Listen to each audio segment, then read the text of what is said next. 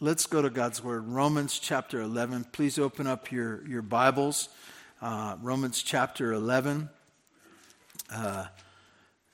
This kind of is an exciting conclusion. That's actually my thought for the first point, especially the conclusion of the plan of God, where God is taking us, what He is doing.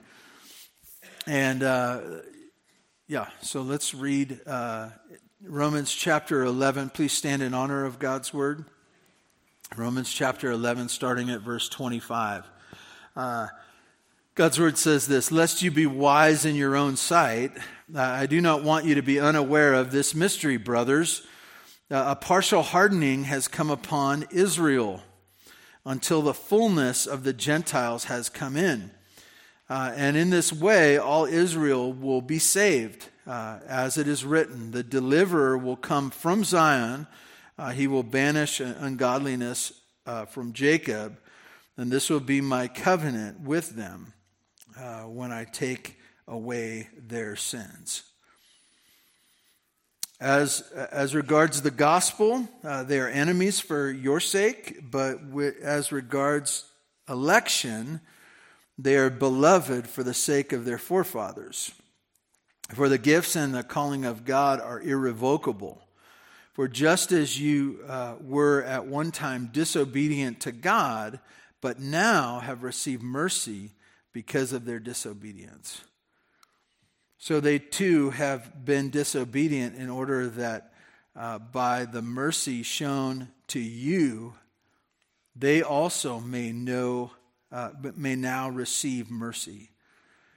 For God has consigned all to disobedience, that He may have mercy on all. Oh, the depths of the riches of the wisdom and knowledge of God! How unsearchable are His judgments, how inscrutable His ways. For who has known the mind of the Lord, and who has been His counselor? Or who has given a gift to Him that He might be repaid? For from Him and through Him and to Him are all things. To Him be the glory forever and ever. Amen. And God, we thank You for Your word. We ask that Your Spirit would speak to us now and mark our hearts with this passage that was inspired many years ago. God, in what we're looking at is mystery is difficult for us. May we cling to You. May we rejoice at Your goodness. May we not depend on our own understanding. God, do Your work in us now, we pray. In Jesus' name, amen. You may be seated.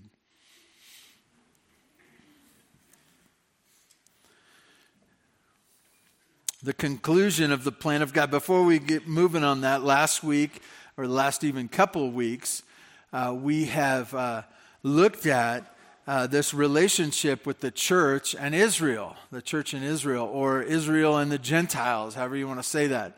And this picture is this, it's very important for you to get, is that God had a focus on His people, Israel, and then because of their rejection and disobedience, He moves the focus from them onto the Gentiles, even as we look at Paul's ministry, an apostle to the Gentiles, one to come and share the message with the Gentiles. And many of us, most of us here this morning would be considered Gentiles. And what we look at or have looked at, and I just want to remind you of this. I started out this last Sunday with this, is that God knows who Israel is, okay? It's gotten muddied and unclear in these days, but know this, that He knows who are His own, and He knows who the promise is, and as He says all of Israel will be saved, they will. And that means all that He has designed and called His own will be His. And so don't be too confused on who is Israel. Just know that God knows who Israel is. And I want to tell you this too. He knows who His Gentiles are as well. And so we're grateful that God can sort all this out. Things are so complicated and difficult for us to see, but know that God is on His throne doing His work. And last week we looked at the picture, the word picture that was kind of most prominent was the idea of grafting. That a branch was broken off, that was Israel. And then as one was grafted in was those of the Gentiles. And then he points to a time later, even later than us right now, that the branch broken off will be grafted in again being Israel. And so this is where we pick up in verse 25. And I just say that this is the conclusion to the plan of God. When you look at the world, and I mentioned this last week or the week before, who's got the plan for the world? He's got the plan, but does anybody else have another plan? Yeah. Who? Satan's got a plan. There's men and women who have plans, right? And I want to not drill down too deep in this. So when we think of that, I'll be honest with you, I think of the World Economic Forum. That's what I think of. I think of Klaus Schwab. I think of presidents and princes and the billionaires and gazillionaires behind those people, right? The puppet masters, and they got a plan, and they're going to do some stuff. And they're going to ruin some stuff, and they're going to use us like pawns. And I start thinking, they have a plan. They have a plan for the whole world. And I start going, oh, how can I thwart their whole plan? And I start going into cartoon world, and I'm going to get them, And we wonder about the plans, even the collective plans of wicked people. And as I look to the Word of God, I want to see this again because it's so important. It's like they're playing Risk or something, thinking that they're in charge of the whole world. And God says, you're playing games. I will get my way.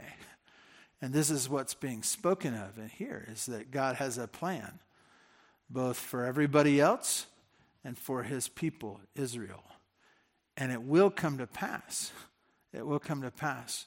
And he's not going to check in with the World Economic Forum.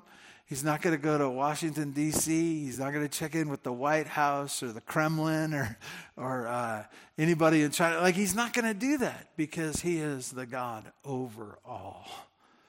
And not just over all people, but over all history. He has a plan. And so we see in verse 25, really him laying out what is going to happen in a very simple, skeletal type way for the Roman church to hear and for us to hear this morning. And he says this, lest you be wise in your own sight. He keeps coming back to this idea. He's already spoken of it. It's this idea that we would look upon the Jews and say, you're so dumb. You're so dumb. You were God's chosen people, and Jesus came, and you should have obeyed and fell down and worshiped, and you rejected the Messiah. You're so dumb. It makes sense. It makes sense that God would be done with you. It makes sense. And he keeps coming back to, and he would want to speak to us this morning in ways of saying, I want to guard you. I want to guard you against looking upon my people, Israel, and being wise in your own sight. I want to tell you that is a huge sin danger for us, being wise in our own sight. I got it figured out. It makes sense to me. My logic leads me to this conclusion. I want to tell you, that's terrible thinking. Terrible thinking. The best kind of thinking is as a child would look upon their master and they would say, God, I guess I'll just do what you want me to do. I don't understand it. I don't get it. It's hard for me to take all the details and see, and I get fearful, and I will obey, lest I be wise in my own sight. And then he says this, I do not want you to be unaware of this mystery, And he doesn't really, he does define the mystery. We'll get it. There's really three pieces that he tells us about. But if you've been in the book of Romans with us, you realize that he starts out with original sin, and then he says that God's got an answer for that you, even not being holy, you can be holy through or righteous through what Jesus has done. And then as you get to the kind of the end of chapter 8, or in chapter 8, he starts talking about his choosing and his election and his foreknowledge, and your brain just starts to expand, and like it's getting ready to blow, and it's bubbling up, and then you get through 9 through 11, and he continues to talk about Israel and what he's doing and these big plans, and they're hard to understand. And as he looks upon this, he says, I don't want you to be unaware of this mystery. And I want to be careful to say, well, now he's going to tell you about the mystery, and so it won't be a mystery anymore. I want to tell you that as we look at the gospel of Jesus Christ, that Jesus would come for sinful, rejecting people, dead in their sins, both Jews and Gentiles, that he would come for them. And there's this complicated plan of focus over here and then focus over here, and what he's doing. And then you even look at the end times, and I believe this is pointing to end times things as well, is that there's a time where he's going to take his church out. He's going to take his church, gather his church to himself. And then there's going to be some events. And then as part of those events, he's going to draw these people as he's spoken, as he's promised, to himself. And you go, oh, it's just too complicated. I'm struggling on the details and this and that. And he says, I don't want you to be unaware of the mystery. But be careful to think, well, I know what the mystery is. I got it all. I understand the gospel completely. I understand his plan completely. I understand the timing of it. I'm looking at my watch and I go, now it's going to show up in the next day. And I got it. I want to tell you that it's an amazing mystery of how God is working things out. And the point is this, that God does have a plan. It is mysterious to us, even his children. And he wants to give us bits and pieces of it without the whole picture. And so these are the pieces he gives to us as a conclusion of his plan, that it's a mystery, okay? And what is it? I told you there were three pieces. The first piece is this, a partial hardening. A partial hardening. As you look at this, it says a partial hardening has come upon Israel. And he's already mentioned this as a stupor, if you will, or a darkening. And this idea is that because of their rejection, there's more darkness, that they're stuck in darkness. And you say, well, that doesn't seem fair or right or whatever. Don't get hung up on that. Know this, that God is working out his plan. God is working out his plan. And it is not your plan. It's not your ideas. It's not the way you would do it. I guarantee it. It is not the way you would do it. And God's got an amazing plan, and he's working it out. It's the mystery. So the first part of that is a partial hardening, or even the idea of a temporary partial hardening. We say temporary because we know from the previous verses that piece broken off, those ones hardened and walking in darkness, as part of his plan, will be grafted back in. As part of his magnificent plan and conclusion. Partial hardening. The second thing we see is really a timing of that, and really this kind of lends itself to the temporary thing as well. There's a date in the future when this partial hardening will be over. And when is it? It says in ESV, it says, until the fullness of the Gentiles has come in. The fullness of the Gentiles has been come in. I connect this with the return of Christ for his church, not meeting him in the air, and then setting off really those distinct events of the 7 years that as Jesus returns for his church, or I keep saying return, that we meet him in the air is the best way to say this, because that's the usage. But this idea is that that is the fullness of the Gentiles. And this word fullness is the idea that the plan comes together, or the plan is done, or the number has been met. If you could picture God collecting his Gentile church, and they're scattered throughout the whole world, and he's doing different things, and people are coming to faith, and he knows what's going on. He's calling people to himself. They're chosen by him, elect from every nation, and he's doing this thing. And then there's a fullness of time of the Gentiles that comes to conclusion when he says, we got them all. We got them all. It's a similar picture to when the ark, all the animals, all the people that were going to go were in, and they shut the door. They're all on. They're all on. And there's this picture, the fullness of the time of the Gentiles. I want you to hear this, you historians. When you study history, there's some things that they say over and over again. Okay? And what is it? History repeats itself. History repeats itself. And, what does that mean? Well, if you study history, especially if you go back long enough, empires come and go, right? There's this raising up of empires that are great, and then they're brought down. And they think they're great for a while, and even politically, there's people who rule for a while, and then it swings to the other side. But it'll swing back, right? It'll keep coming back and back.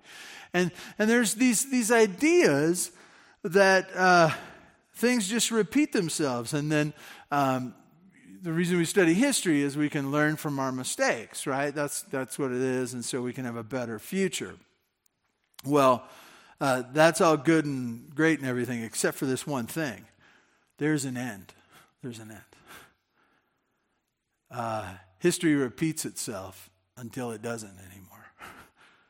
And what this is knowing this, that there's a plan of God. There's a plan of God. And that he has some periods that he puts in there. This is going to happen. It will happen. And then when this happens, then this will happen, and it will be the end. I say this in such a dramatic way because it is dramatic. It is dramatic. And as we look at life, and I want you to know, I was trying to, as I think about talking to you men on Mondays and Fridays, there's a seriousness to it. There's a compelling as a reason right now. Why? Because of this. Because of what's going on right now. Because of the people that are dependent upon you. The things that you have to do. It's something that's urgent. Why?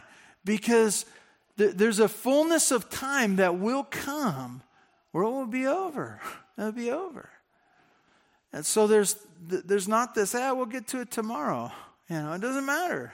I want to tell you, it does matter. Your life does matter. And it's not just that it matters to God that he cares about you, but that he wants to do something in you. And so we don't look at this as just, it'll go on forever. No, there's a time, an end, a place. And so he says, first of all, there's a partial hardening or a temporary hardening going on, temporary partial hardening. And then the fullness of Gentiles will come or is going to come. And once that is, that brings about that temporary. And then what will happen? Verse 26, and this is the mystery. Partial hardening, Gentiles' time will come. And in this way, all of Israel will be saved. That's the third piece of the plan of God, but also the mystery of God. It says that all of Israel will be saved. And I want you to get this. We talked about it last week. Israel, there is connection to the land. There is connection to the land. But know this, that all that live in Jerusalem right now are not Israel, as spoken of in the scripture here. Okay? Just because I moved to Israel doesn't make me one of these. Okay? But know that God's going to sort all that out. He's speaking of a general sense of Israel, his people. As he looks upon this, and he looks upon Israel's salvation, he says this, and this is from, he's clipping together two portions of the book of Isaiah, Isaiah 59, and then the last part being Isaiah 27. He says this, "The deliverer will come to Zion. He will banish ungodliness from Jacob." He will banish ungodliness from Jacob. The deliverer will come to the holy city of God, that place and that time. And there's a little bit of question of whether that's drawing them up to heaven or drawing them down to earth and gathering them there. Don't get hung up on that. But this idea is that he will banish, or he will do a work in Jacob. Remember that Jacob's name was changed from Jacob to Israel as part of God's work. Abraham, Isaac, Jacob who becomes Israel. He just uses, I'm not sure there's a huge distinction or reason. Big point, I should say, in verse that he refers to Jacob, not Israel, but it's the same. He says, banish ungodliness from Jacob. And this is what you need to get, is that the work of God, when he does his work, it's removing of sin. It's taking out that which is not from him. And he says this, he says, banishing ungodliness from Jacob. And then he says, and this will be my covenant with them. He speaks of this promise, and this promise coming together in what? Verse 27, he says, and this will be my covenant with them when I take away their sins. When I take away their sins. Now, I think we all struggle with this, because ungodliness and sins, we kind of see that as the small part, right? Oh, my sins aren't that big of a deal. If you talk to someone who believes themselves to be Jewish, and they would look upon their sins, their wickedness, and they would say, yeah, but I'm God's chosen person, right? I'm part of God's chosen people. And they'd say, yeah, God loves me, so my sins are no big deal. I want you to guard yourself from that kind of thinking. Because the big issue between you and God, the thing that separates you from God, is your ungodliness, your particular sins. There is no communion or fellowship because of your sins. There's separation and parting, and what makes a person an enemy of God is their sins. And it's interesting, because we see our sins as to one another, it's to our family, or it's to someone else, or we've sinned against the government. Like we think of it as certain people, but all that doesn't matter. All that doesn't matter. It's the issue is between you and God. Me and God. The Jews, Israel and God. And what does he say is going to happen? That Israel will be saved. How will it come? The deliverer will come. The deliverer. And, I don't want to, there's a lot in here. We could talk a long time, but when the deliverer comes, what does that imply to the people he comes to? What does that imply? That they need delivering, right? Just do it yourself. Just take care of yourself. Clean yourself up. Be smart enough. I have great resolve. I'm from good stock and generations. Us Boslers, we know, we're stubborn and we can, do things. I want to tell you, your hard work, your stubbornness, your smarts, whatever you think you got, it's not enough. It's not enough. You're lost in your sins, as Israel is. And they need a deliverer to come. And what do they need that deliverer to do? Remove the ungodliness, save them from their sins. And I want to tell you, that's the same need, not for the Jews, Israel. It's not the same need that we have. It's the very same need. And he's going to connect the two. So there's this distinction between Israel and the Gentiles, but there's also this commonality, this common thing of man. They have sins, but what he does to restore and save them is to make them once again have unbroken fellowship with God. Unbroken fellowship with God. So that's the plan. The conclusion of the plan is the mystery of it is that this partial hardening is happening for Israel. The fullness of the Gentiles has come, and then it changes. We'll go from there. And then after that, Israel will be saved. The deliverer will come, banish ungodliness, sins forgiven. He uses the word covenant there. And when you see the word covenant, you should say quickly in your mind, promise of God. Promise of God that's dependent and initiated by him. It's not this, I promise you if you promise me, and we'll all do the 50-50 thing.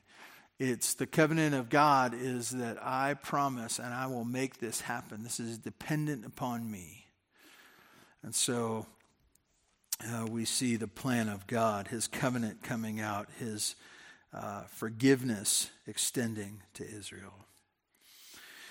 Which brings us to verse 28, gospel mercy for all. And where there's a distinction in the previous section, now I let it out a little early. Sometimes I jump ahead of myself. But there's gospel mercy for all. There's a humanity piece to this that all of us can relate to. In verse 28, it says this, as regards the gospel, they are enemies for your sake, but as regards election, they are beloved for the sake of their forefathers. Meaning that temporarily, right now, they are enemies of the gospel. As a people, as a nation, as a chosen nation, they are enemies right now of the gospel. But God has a promise, his election, as he's used with Gentiles earlier, he now uses for Israel. He says, but in regards to election, beloved for the sake of their forefathers, meaning a connection to the ones he promised to. His promises to Abraham, Isaac, and Jacob, and others. And so, as we look at this, we see gospel mercy for all. And where is that?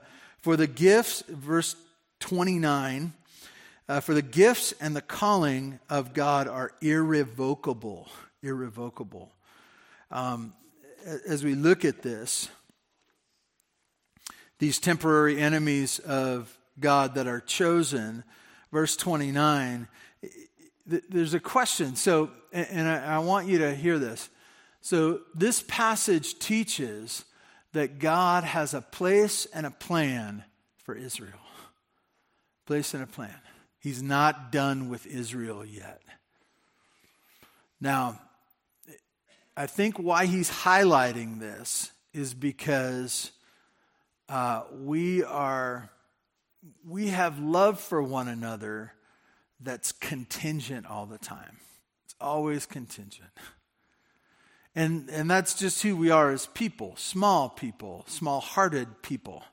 We have contingent love for one another. And what I mean is this, and that's what makes the love of God so amazing, is that picture it's Christmas time. We've just gotten over Christmas time. And you love your kids, and you, maybe your husband, maybe you love your husband, and maybe you love your wife, or maybe you love your grandkids. And so in those things, the speculations of your love for them, you want to do something special. And so you want to give them a gift. And you don't just want to get them something just to say you got them something. You want to get them something special because it's a picture of your love for them.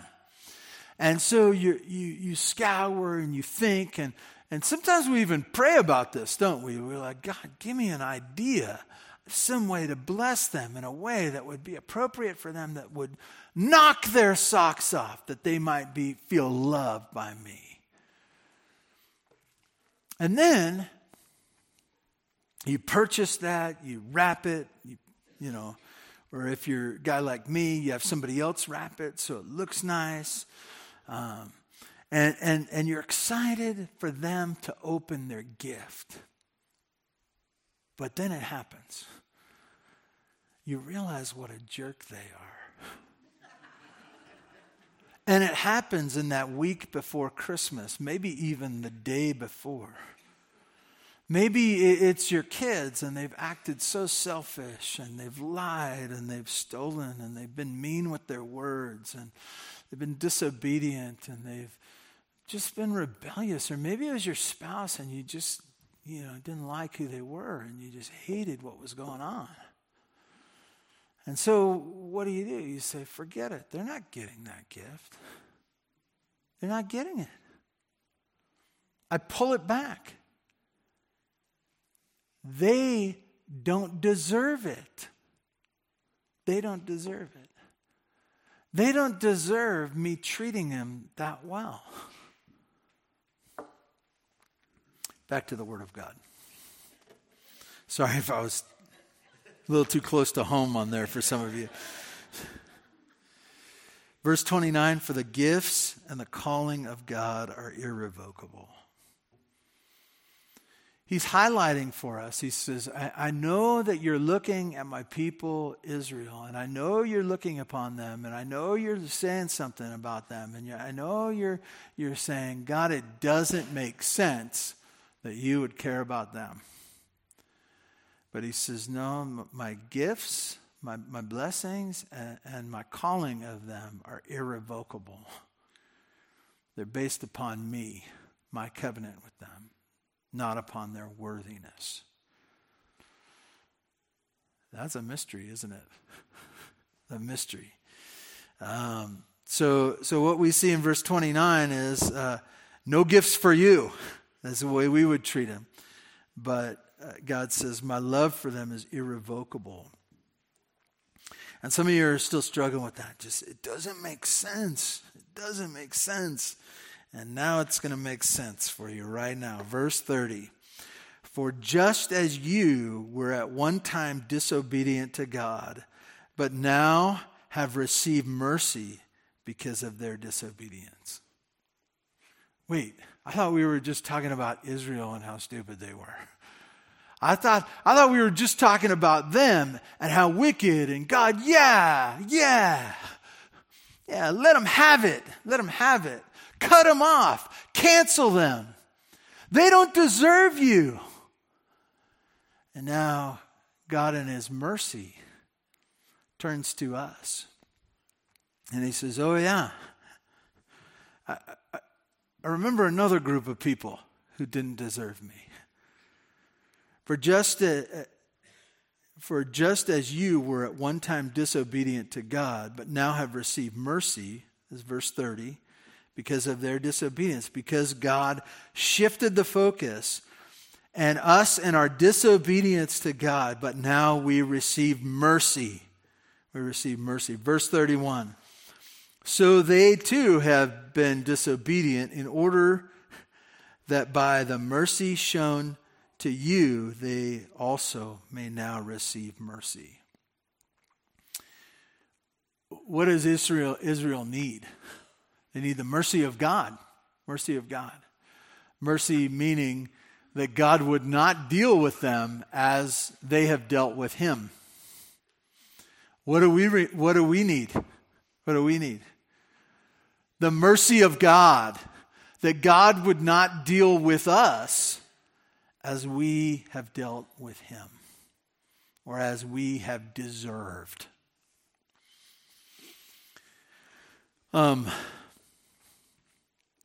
This is this beautiful picture of mercy for all. And I would say this, that his plan is to show his greatness through his mercy.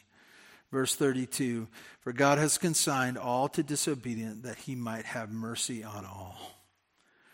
Why has he allowed and let the world to spin into sin? And why has he allowed Satan to have his day? Why are these things happening? Is that he would show his amazing grace, his love and mercy, that he would be able to look on sinful men and women like me and you, and show us mercy when we deserved judgment cutting off. That broken branch that never, is thrown into the fire, and never grow again. As we look at this, sometimes we think about life and we say, well, if people can show their own goodness, then God will choose them and he'll be glorious in that.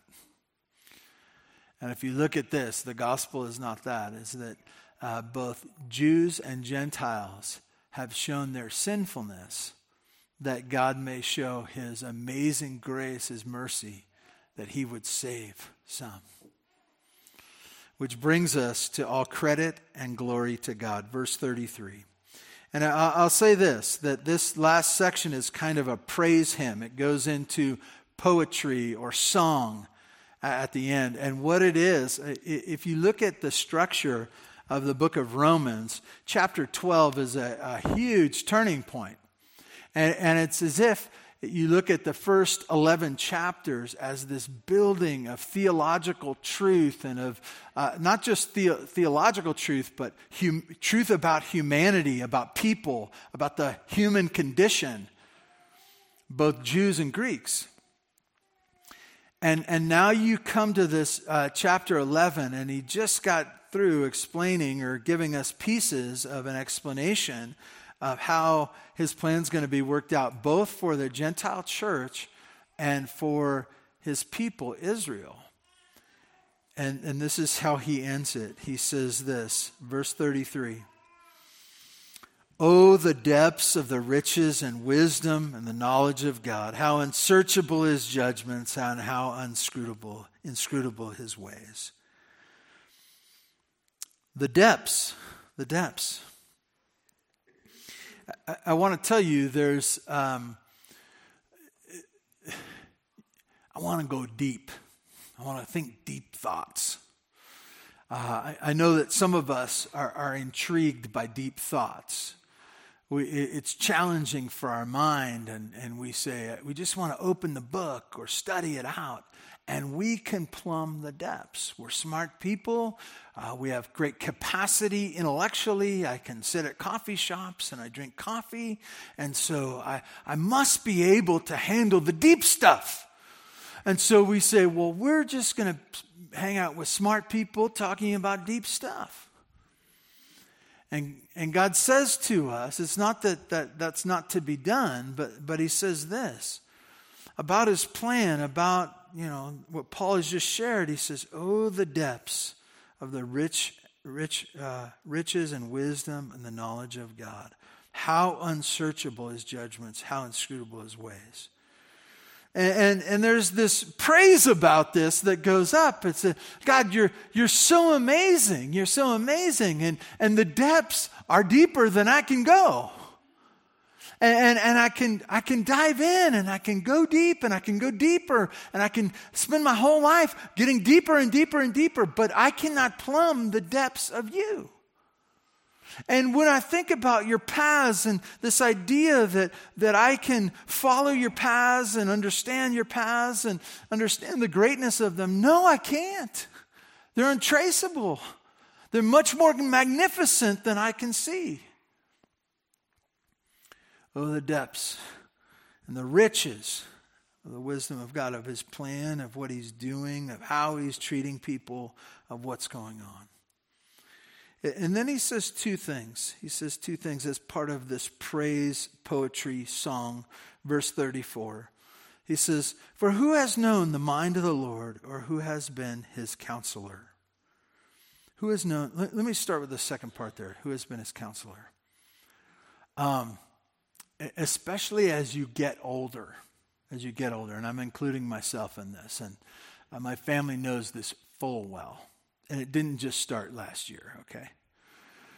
I find myself to be a counselor.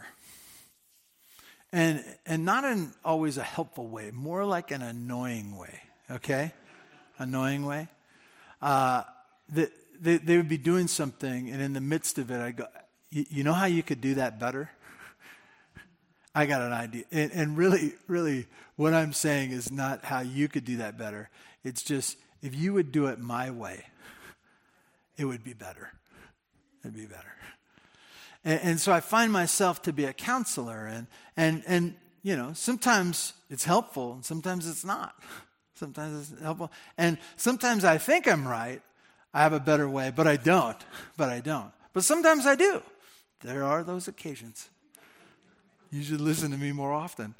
I can help you. I have a better way. I can be your counselor. And just a commercial. We here at Bear Valley Church, pastors and elders, we do counseling. It's for people who want it.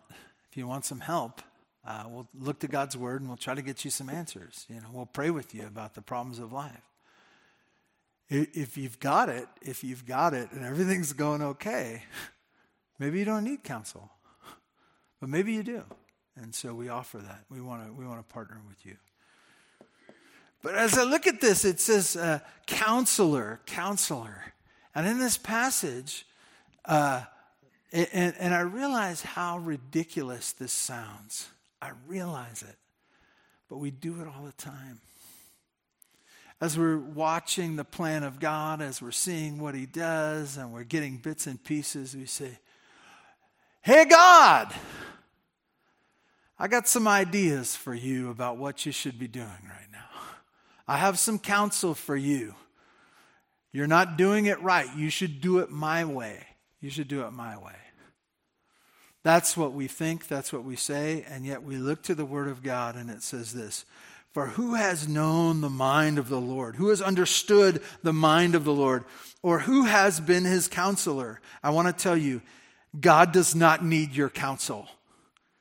Nor mine, collectively or individually, right? He doesn't need us.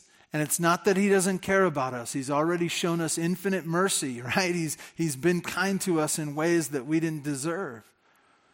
But as he saved us, he hasn't saved us for us to be his counselor. His magnificence is shown in him not needing counsel from us or from anybody. Beyond tracing, who has known the mind of the counselor, or who has been his counselor. And then it says this, it says, or who has given a gift to him that he might be repaid. And, I'll just speak about this briefly. And one commentator said it like this. I thought it was helpful. He says this, God doesn't need anyone to help finance his own endeavors. Most of us have great plans, but we don't have the strength nor the resources to accomplish them. And really, they're not that great of plans anyways. But when we want to buy a house, we usually need a mortgage. When we want to go do something grand, it exceeds what we can accomplish. And he marks here as part of the praise of his plan is this, that he needs no mortgage. He finances it himself. He is not needy from us to him that he might repay us. And then it ends with this verse. Verse 36, "For from him and through him and to him are all things. To him be the glory forever. Amen."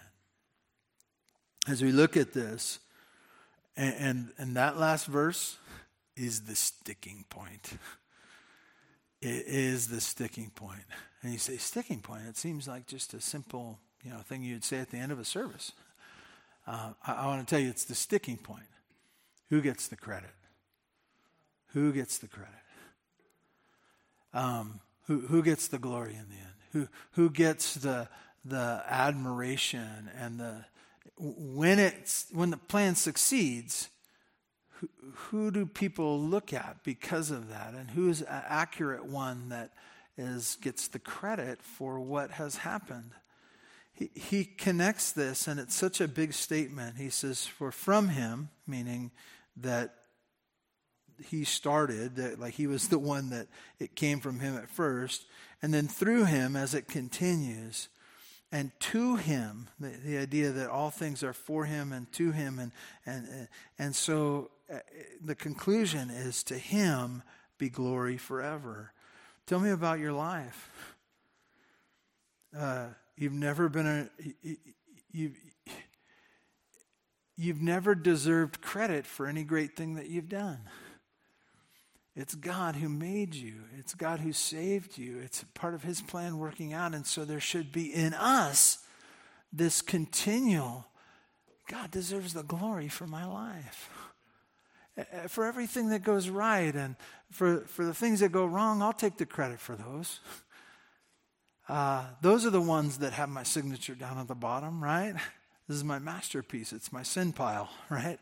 But the glory that's due is not due to you and I. It's due to him. Three things as we remember about his plan as we conclude our time. The first thing is this, is that his plan does not have to be like my plan. His plan does not have to be like my plan. I think we constantly struggle with that. And I just want to remind you that this is his plan. What's going on is his plan. And he's bringing his plan to fruition. Secondly, his plan does not have to be understood by me. It doesn't have to be understood. I think often we want to... how many of you were excited to learn how to drive? And you remember that? You get your license or your permit and you get behind the wheel and it's fun to drive and you feel awesome. You feel awesome. You know why you feel awesome? It's because when you're in the station wagon, the 1970 Oldsmobile, and it's got this huge V8, and as you put your foot on the gas, what happens? It goes. And you can say, I made it go. My brain somehow got to my foot, and I went like this, and I'm in charge, and I'm doing this. I want to tell you that you're not driving on this one. You're not driving. And some of you have this stubbornness to, you're standing outside the car and you're saying, you need to tell me where we're going to go before I get in that car. And God says, just get in the car. I'll take care of that. He says, well, no. How are we going to go? When are we going to be back? How are we going to get there? What's the route? Are we safe? Like I need to, when are we going to eat? When are we going to eat? I need to know everything before I trust you. Before I trust you. What was that song, that new song we learned? Simply trust you. More and more, right? We're not driving. It's his plan, and it doesn't need to be understood by me. And lastly, his plan in this world, in this time, in this place, is for his glory. It's for his glory, not yours, not mine. And as we participate in that, there is glory in that. There is exaltation in that. But it's only because we were with him. God, thank you for this morning. Thank you for your word. I do ask that you protect your church. I think of our young people who are inundated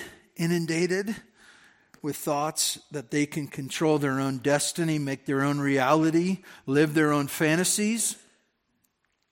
And I ask that you would have them, really all of us, be clarified in our own mind that we follow your plan, we rejoice in who you are, we accept your mercy, that's your forgiveness of sins, and we walk with you until you take us home.